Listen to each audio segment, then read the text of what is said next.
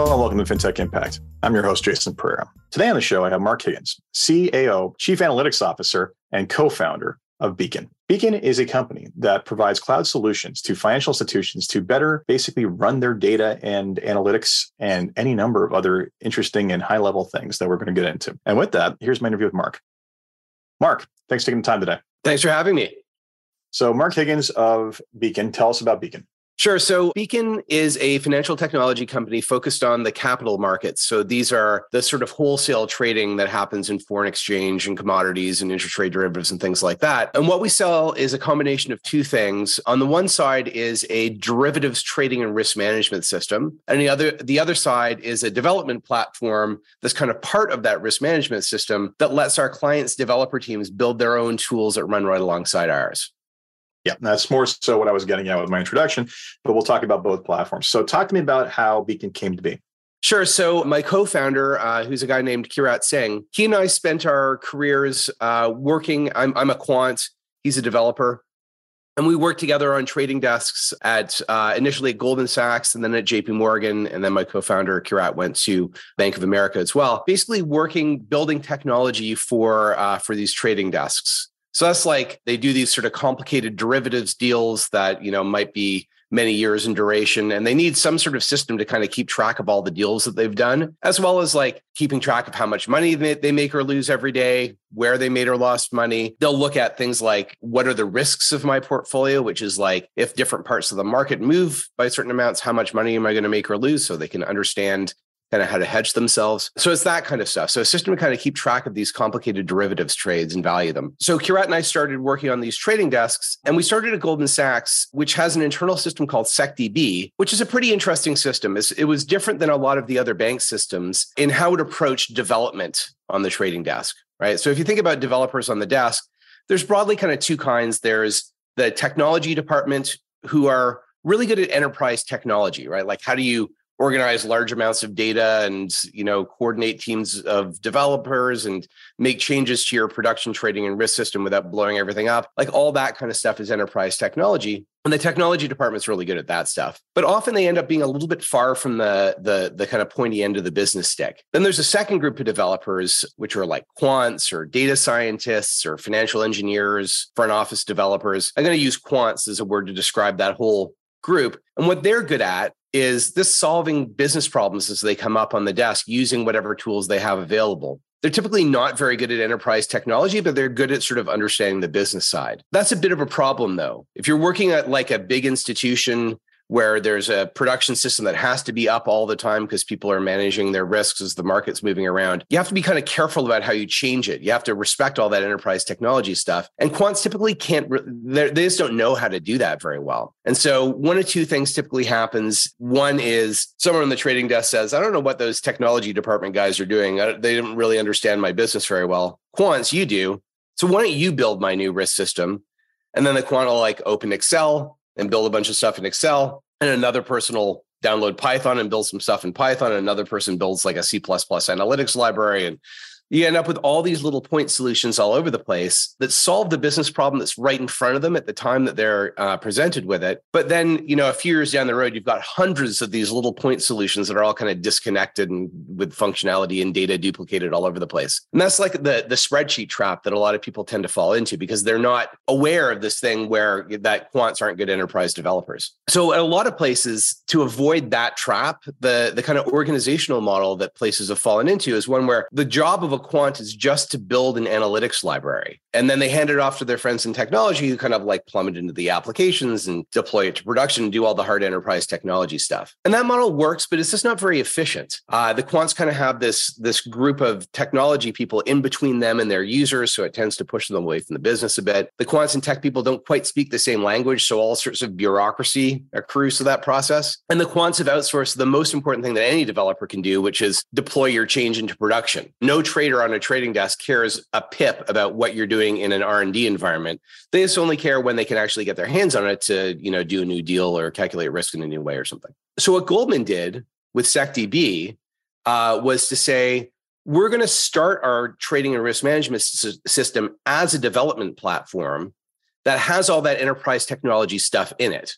so that quants and data scientists and people like that don't have to be expert at enterprise technology to be able to be sort of fully fledged developers working in the production environment. And what it meant was Goldman could have a better organizational model, one where the quants and tech people are sort of peers with each other, building their own slices of the stack, everything from analytics all the way up to applications and production deployment and stuff. And that was just a better model in the sense that if there was a new type of financial product that was created, Goldman could just be faster than everyone else in building a proper representation of it, that you could both price a new deal and book it in your trading system and manage risk on it and have it feed into all the accounting systems and all the kind of back office gunk that you have to do with real deals. So that's Goldman. Talk to me about what you did. Yeah. So I was a quant on the FX and the rates desks there, kind of working in SecDB. So Kirat, my co-founder at Beacon, was like building that core platform. And I was a quant that was like building the trading and risk management stuff in it. So we spent like 8 years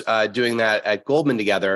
And then in 2006, Kirat and I moved together to JP Morgan to build something called Athena, which was sort of like version 2 of that SecDB style architecture. So, though we had the advantage of using modern technology as of 2006 and realizing all the stuff with hindsight that we'd done wrong in SecDB and fix it up the second time. Always better the second time. Always better the second time. So we did that 4 years together at JP Morgan, and Athena is still there as, the most important strategic risk system at the bank. In 2010, Kirat went to Bank of America to start Quartz, which is like version 3 of this thing. Right. So he spent 4 years kind of building it there. I stayed at JP Morgan, ended up co-heading the quantitative research group. So like the quant group for the investment bank, and then moved into trading. I was running the electronic market making business for currency options for a couple of years. Realized I wasn't a particularly good trader. And then was talking to Kirat, who just left Bank of America. And we were like, we've done this 3 times before. Why don't we just make a company to do it? So that's kind of where Beacon came from. It's the synthesis of the kind of technology architecture that we'd grown up with at Goldman and then built again at JP Morgan and Bank of America, and now have built for kind of the final time in Beacon. Excellent. So bottom line is you didn't start from zero. This is the 4th version, more or less, of the same thing. So you've gotten all the bugs out at the expense of all the biggest players in the world. Well done. Excellent.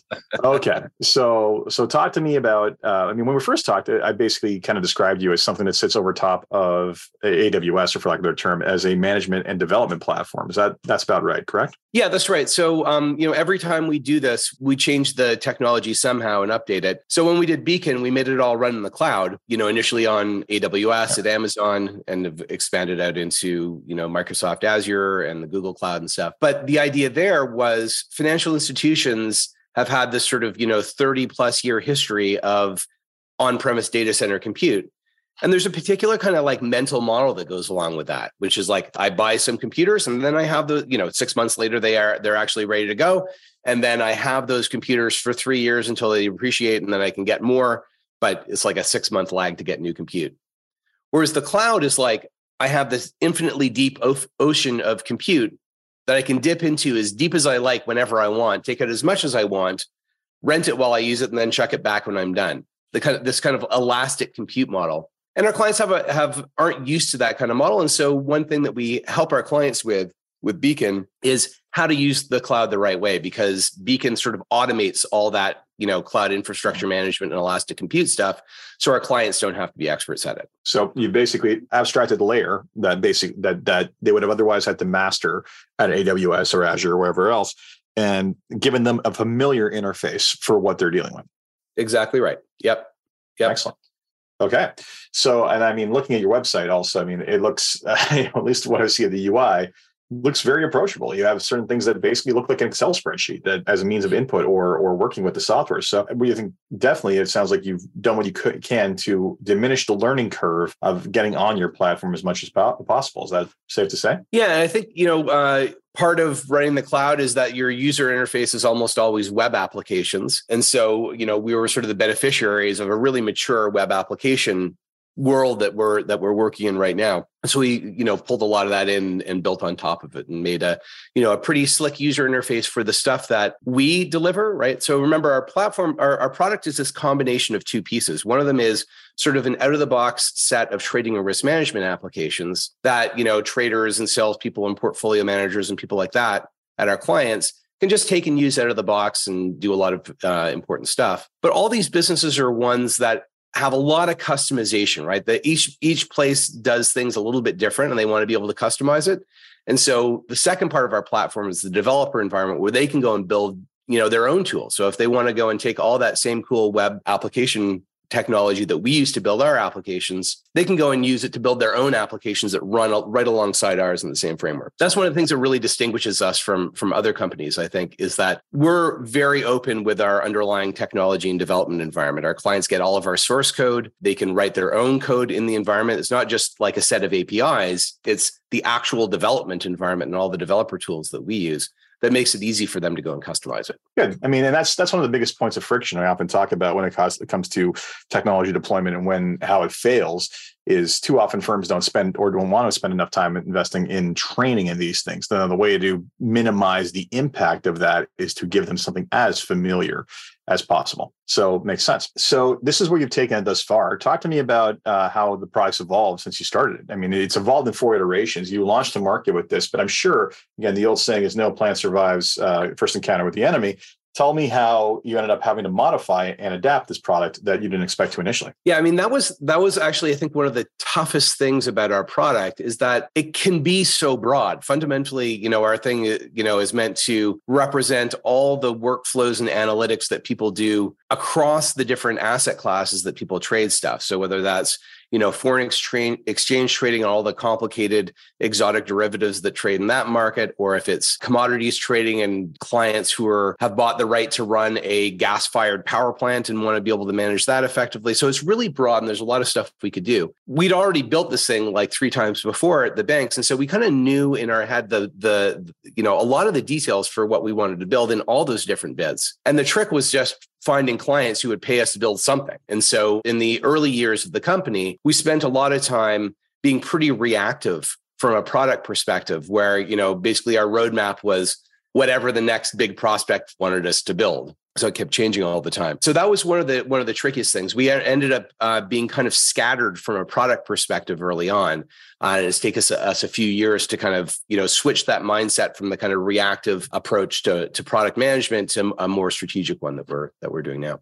Good. Had to stay adaptive. All right. So talk to me about, this is a big change for people. Like, what does the implementation timeline for something like this look like? Yeah, it's a great question. It depends a little bit on how deep they go. So for most clients, it'll be 2 or 3 months, something like that, until they have something that they can put their hands on and start using. And then it might be another few months to get all the data integration hooked up after that. So usually sort of 6 months until people are productive with it. But, it's 6 months. And also there's a lot of sort of complexity in the underlying developer tools. There's just a lot of stuff in there. So there's a lot of training that goes hand in hand with this. And that used to be all just done manually by our, team of internal consultants. Nowadays, we've automated a lot of that. So built a lot of great online documentation and training videos and learning paths and things. That said, we still do a lot of hand-holding with our clients as they get up to speed with our product. Excellent. So this all sounds good. Talk to me about you have some pretty impressive KPI metrics on improvements. So what's the payoff in the end here? Yeah, I think I think one of the ways to think about this is in terms of the value of this elastic compute functionality that you get from using the cloud. As an example, we have one client who's a bank who represents a complicated cross-asset portfolio in Beacon and uses it for pricing and risk management and that sort of stuff. At the beginning of the pandemic, all of a sudden everyone was like, "Oh my God, what might happen to markets through this really complicated event that the modern markets have never lived through before?" So they had a whole bunch of different scenarios that they wanted to, kind of run their portfolios through and figure out, how they perform in those scenarios. And these are big portfolios with, hundreds of thousands or millions of individual positions in them. Each one of those things can be pretty expensive to calculate, price and risk numbers for. So this ends up being like a big distributed risk calculations, a thing where you'd break it up into a whole bunch of little chunks and then run all those chunks in parallel on a big pool of compute. So with this client at the beginning of the pandemic, they were like, we've got all these scenarios that we want to run our portfolio through. And if they hadn't been using Beacon in the cloud, they would have been a bit stuck because all the compute that they have on hand is already being used by the business. So they can't say I need 2,000 cores to go and run some big calculation on. Yeah, you can't spin up that quick unless you're on some sort of massive data server like an AWS or Azure. Yeah, I mean, like an on-premise data center for a business like this might have 10,000 cores available for doing calculations, anywhere depends on the business, 1,000 to 10,000 or something. But they're in use all the time by the regular business stuff. And so if you wanted to do that scenario analysis, you'd have to, wait for a weekend when everyone was out. But you still have that compute because you bought it and you have it all the time. Then you start a calculation running on the weekend, and then halfway through it breaks and you don't notice until the next day, and then the whole thing needs to get rerun. And then instead of being a quick thing, it takes 3 weeks to do. With Beacon, though, they could just say, I want to, on the fly, spin up 2,000 new cores. They're just brand new ones on the side, don't affect the production business, and go run their scenarios, which they ran in about an hour and a half, cost them about $100. And then they gave those 2,000 cores back. So this gives you a lot more flexibility in doing these kind of ad hoc analyses because you have access to elastic compute. So that's just one example of the way that our clients. Something that didn't exist before on-prem. What are you going to do? You're not going to go buy and install all the server capacity. You said it, it was run overnight. And even if you wanted to, it would take a month to get the budget sign off, and then another month to order it from your computer supplier, and another 2 months for the computers to get delivered to the data center and put in the racks, and then another month for people to manually log in and set up the computers. With the elastic compute stuff, it's all automated though, and it takes 3 minutes to spin up all those computers. Yeah, no doubt. So basically that you're enabling them to work faster, better, smarter, in addition to the entire, that's one thing that I didn't think about initially until you mentioned it. And I'm sure many of them, and they know the pain internally. The entire scalability of the thing at speed, that's something that they never had before. What's been their reactions once they've gotten integrated into this and been working with it for about 6-7 months? It's really transformative. Part of it is the ability to get elastic compute and solve problems like the one we were talking about. But the bigger part of it is that it just lets these developers who are like quants really be peers with their technologists friends. And so it means that when they have a problem that they want to work on, they can just go and get into the developer tools and go and build it themselves right away. It'll take, and then deploy it to production in a way that satisfies all the control policies that they have to satisfy. That's already automatically built in. So they don't have to be awesome at enterprise technology to work in the production environment. So they can just do stuff a lot faster. And that's what, really shines when our clients have it landed and start getting productive in it. They can just do a lot of stuff. And it's exciting. One of the financial metrics we look at is how much do existing clients grow their use of Beacon? And it's pretty high. It's 20, 30% a year most years, because they'll start using Beacon for one particular thing, whatever particular business problem we found as we approached them and did the sale. Their developers start using Beacon to build new stuff for the desk and love it. And then a new project comes up and they're like, why don't we just use Beacon for this? And then they expand their use for Beacon. And that's kind of the vision we have for the company, right? That if you're a developer in capital markets, working with Beacon is just way better than the way you were doing it before in almost every case. It's like traders and Bloomberg terminals, right? Every trader is going to get a Bloomberg terminal. Of course, they're way better than all the other things that are out there. And we want Beacon to be like that for developers, right? Sort of the operating system for capital markets, because it's just a better set of tools for doing the job you were doing before. Yeah, and insert joke about Excel usage here. It'd be nice to see the world get off of being run by spreadsheets that are by nature brittle. Anyway, such is life. So, Mark, 3 questions to end before we wrap up. First one is, if you had one wish for something you could change in your company or the industry as a whole, what would it be? I think it would be probably having people understand better what it means to use the cloud. I think one of the hard things we have about sales that we do is that our clients in capital, whether it's the buy side or sell side, they all know that the cloud is the future and that they got to get stuff onto the cloud. But it's hard for them to kind of get their head around it. Like I was saying before, the sort of metaphor shift changes everything about how you do stuff. It changes everything down to how you do network security and things. It changes everything. So I guess if there was one wish I had, it was that people were further along in that sort of understanding, so it would be easier to sell it to them and get them further down the road to moving on to the cloud. Yeah, and it's it's not a small institutional shift. Right? I mean, you think about all the jobs and ecosystems and processes that are basically developed around even just, like you said, the approval process alone. It's substantial. You're talking about changing a core underlying technology. Yeah, and there's that. I'm sure you're familiar with the What's it called? The Lindy principle, which the longer you're dependent upon something, the more likely you are dependent upon it in the future. Breaking that cycle is difficult. There's a reason why all securities are traded or basically custodied on 1960s and 1970s technology. And I want to pull my hair out every time I think about that. People still talk about mainframes. Remember when I first got to banks and people said that there was a mainframe, and I'm like, "Are you joking?" Oh, I know. There are still mainframes there. I always laugh and think to myself, like, imagine you were the person who was like on your first day, you helped install that into the banking system, and you're sitting there and you're in your 80s or 90s now, and you're like, "What do you mean they're still using that server that I installed in the 70s and still calling you to still fix in it COBOL? And how is this?" And the reason he'd be saying that is because someone would be trying to get him out of retirement to keep on writing code because unbelievable.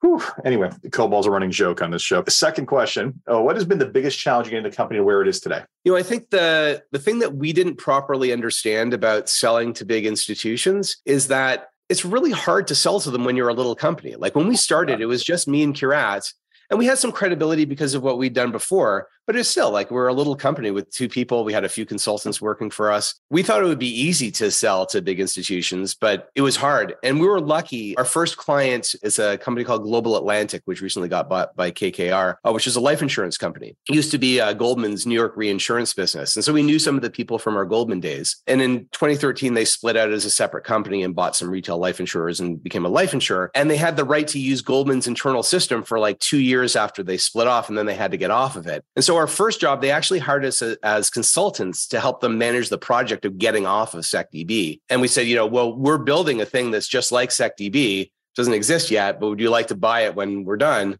And they built up some trust with us through the consulting stuff. And so they did. They ended up being our first enterprise client, which was a huge boost to our credibility as a company, getting that first client. So I just wanted to give a shout out to our friends at Global Atlantic. They've been awesome. They helped us get going. They're investors in the company, and they've been great partners all the way through. Excellent. Yes. The old saying, no one gets fired for hiring IBM or Microsoft still is true to this day. It's, it's the common question. At the end of the day, you hire the unknown little player and something doesn't go right. And that's the excuse to get rid of the person who made that decision, quite honestly. Exactly. It is what it is. All right. Last question. What excites you the most about what it is you're working on and keeps you getting up in the morning to keep on fighting the good fight of building this company?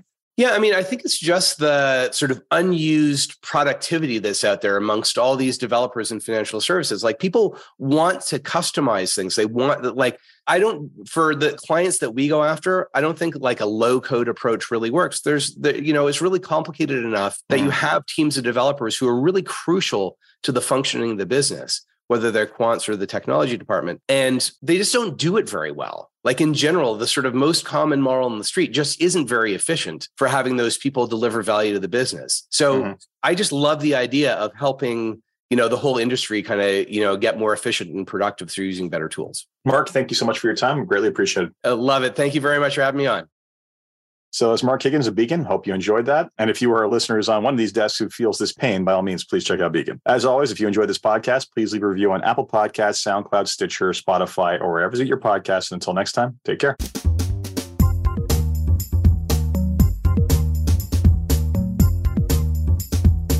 This podcast was brought to you by Woodgate Financial, an award-winning financial planning firm catering to high net worth individuals and their families. To learn more, go to woodgate.com. You can subscribe to this podcast on iTunes, Stitcher, and Google Play, or find more episodes at jasonpereira.ca.